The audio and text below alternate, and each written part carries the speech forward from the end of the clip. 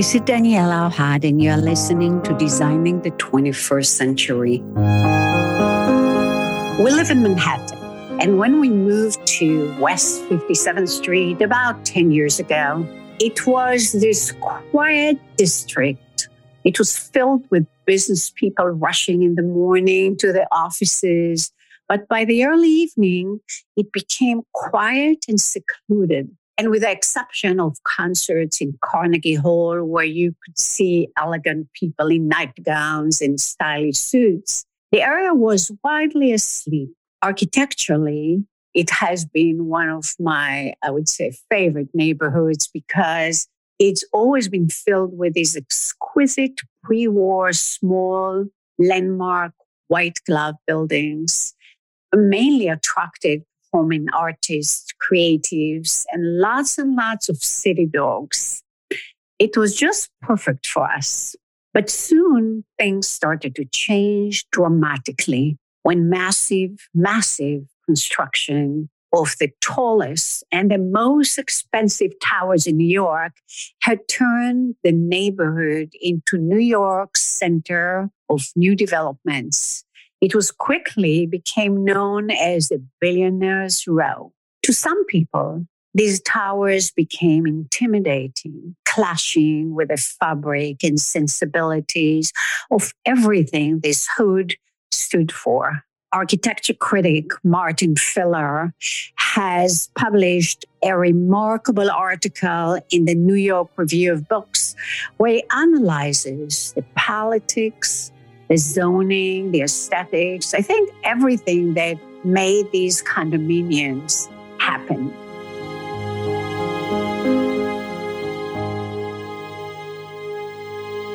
Hi, Martin. How are you? I'm very well. Thank you, Daniela. We've known each other for so many years. I remember I first met you when I invited you to a program at the 92nd Street Y. Right. This was over 10 years ago. Yes. And you've recently published an article, an excellent article about my neighborhood. And I would like to speak to you about it. Yes. Would you yourself live in one of these towers? No, I don't think I would. I learned a lot from your article, and I would like you to illuminate on some of the issues that you raised. You said that what enabled the existence of such high buildings, you spoke about several issues, but one of them was air rights. Yes. So what are they? Well, basically, air rights are a term of art for ways of getting around existing zoning laws in the city. In 1916, with the advent of high-rise architecture in New York, it suddenly became clear that streets in lower Manhattan were becoming overly dark, overly congested because these tall buildings were going straight up one after another. The 1916 revision to the zoning laws required what were called setbacks, that buildings had to have a smaller floor plate as they got higher to allow the diagonal entry of light to the street level. And by the way, and that setback came to affect the style of the skyscrapers in the 20s. Yes, I think that sort of ziggurat style, which we associate with Art Deco architecture, really was imposed legally by these 1916 zoning laws. In any case, real estate developers in New York, where land, of course, is always so valuable, have always found interesting ways around the existing laws. And one of the ways to build taller buildings was to transfer the so-called air rights of low-rise buildings next to high-rise developments, which is to say, if you had two 6-story brownstones and wanted to erect a 12-story building above one of them, you would buy the air rights, so to speak, from one of them, which took away the right of that building from adding to its height, and you could build higher on your site next to it. And this is legal? Yes, quite legal. And then you also said that another aspect that have made these buildings possible is strict boards of New York City's co-op buildings? Well, that's a backstory. For years and years, the predominant form of apartment home ownership in New York was the cooperative, where you had a group of so-called cooperators, and you had a board of directors of the co-op, and they had the final say as to who might buy into their building. And this was a way of excluding people that neighbors did not want. As new money began to explode after the dot-com boom, and the whole very notion of wealth was entirely reconceived internationally, there were many people with huge amounts of money who were considered too socially, ethnically, or otherwise unsavory for the exclusive buildings of New York. It was often said there were only about 50 so-called socially desirable buildings. So in a way, there was a vast market, a hunger for luxury housing that these new rich people could buy. And the condominium format, which was very different, which did not require board of director approval, you just had to make a real estate agreement with the seller of the condominium, became the predominant and desired form. But isn't the co-op system is a good thing because it comes to protect buildings? Yes, I would think in many senses. We live in a co-op and we're very happy with it. And I don't think any of the restrictive policies would apply in our building. I think it's mainly a financial review to make sure that the buyer has enough money to meet their monthly maintenance obligations. However, there are many people who see real estate in a different way now, not as a lifetime purchase, but as an investment, and very often an investment from foreign countries where quite frequently these apartments will barely be occupied during the ownership period. So generally, I can say that people who live in a foreign country really cannot get accepted to a co-op board. It depends who you are. Now, if you were the mistress of a deposed African dictator, I would say not. However, there have been other very prominent, rich, respectable people who would be. But very often, co-op boards want people who are going to be full-time residents. So the new name is the Billionaires Row. And I want to look at it as a whole, but I also want to look at each building its own. So let's look at it as a whole. How do you think history will look at this type of building 100 years from now?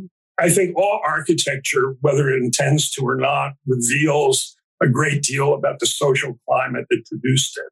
Whether this is public architecture or private architecture, this is private commercial architecture. But I think it does speak about the explosion of international wealth, the migration of vast fortunes internationally, and a sense of instability in the world that has made a country such as the United States, even with the recent political turmoil here, seem like a safe haven.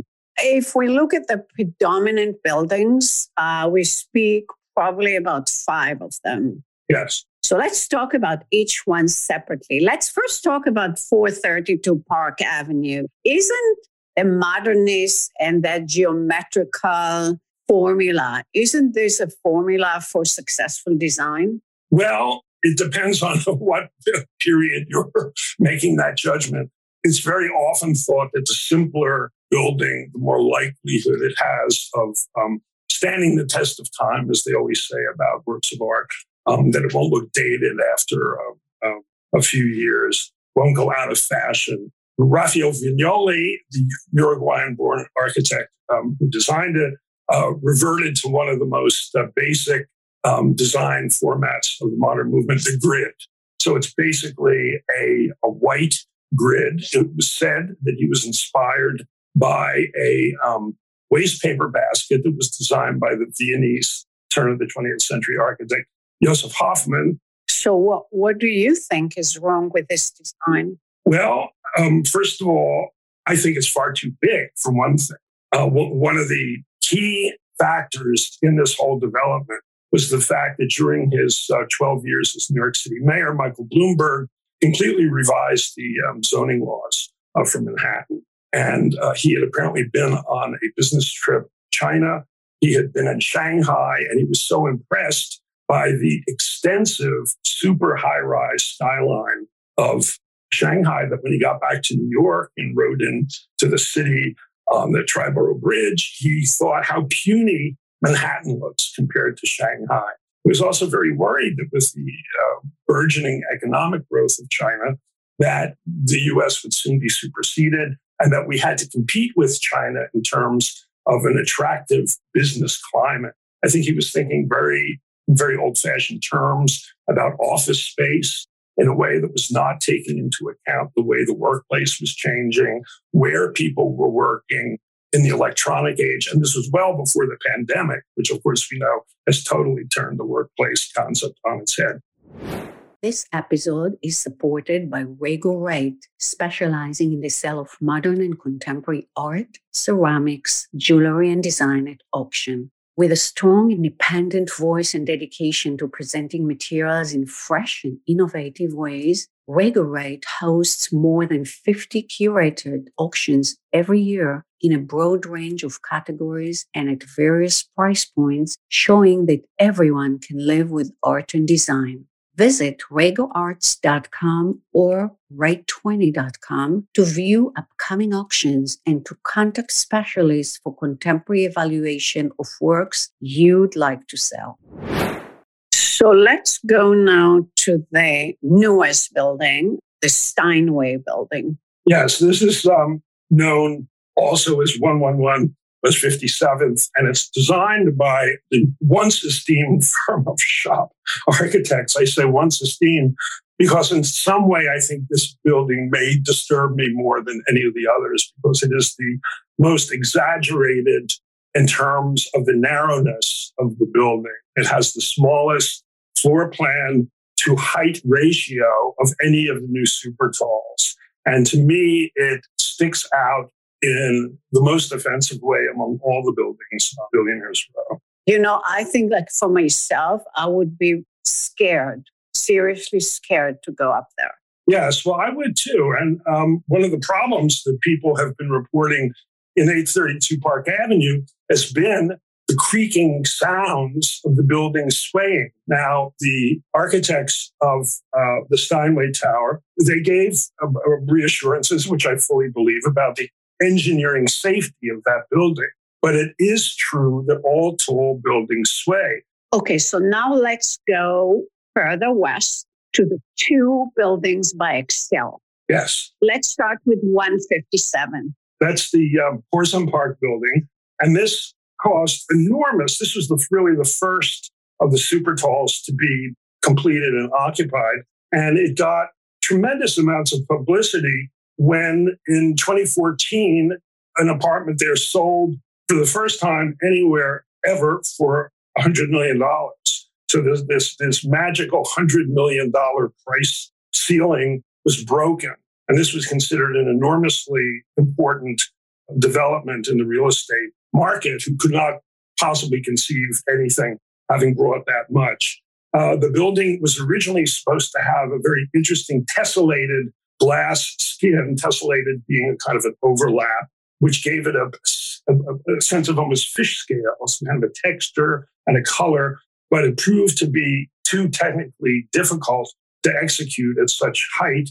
And then it was just changed to a flat glass facade, although colored and tinted shades of blue and gray, the clear glass, but tinted, were substituted. So I think the original artistic intentions, which Porsom Park had likened to a waterfall. The building has a slightly curved top, and that this tessellated blue-green cascade of shimmering glass would have the effect of a waterfall, which it really does not at all. And then there is the hotel. The Hyatt is right there in the building. Yeah. But if we go to the next building of Excel, where the Nordstrom department store, what about that one? Well, I don't think terribly much of it.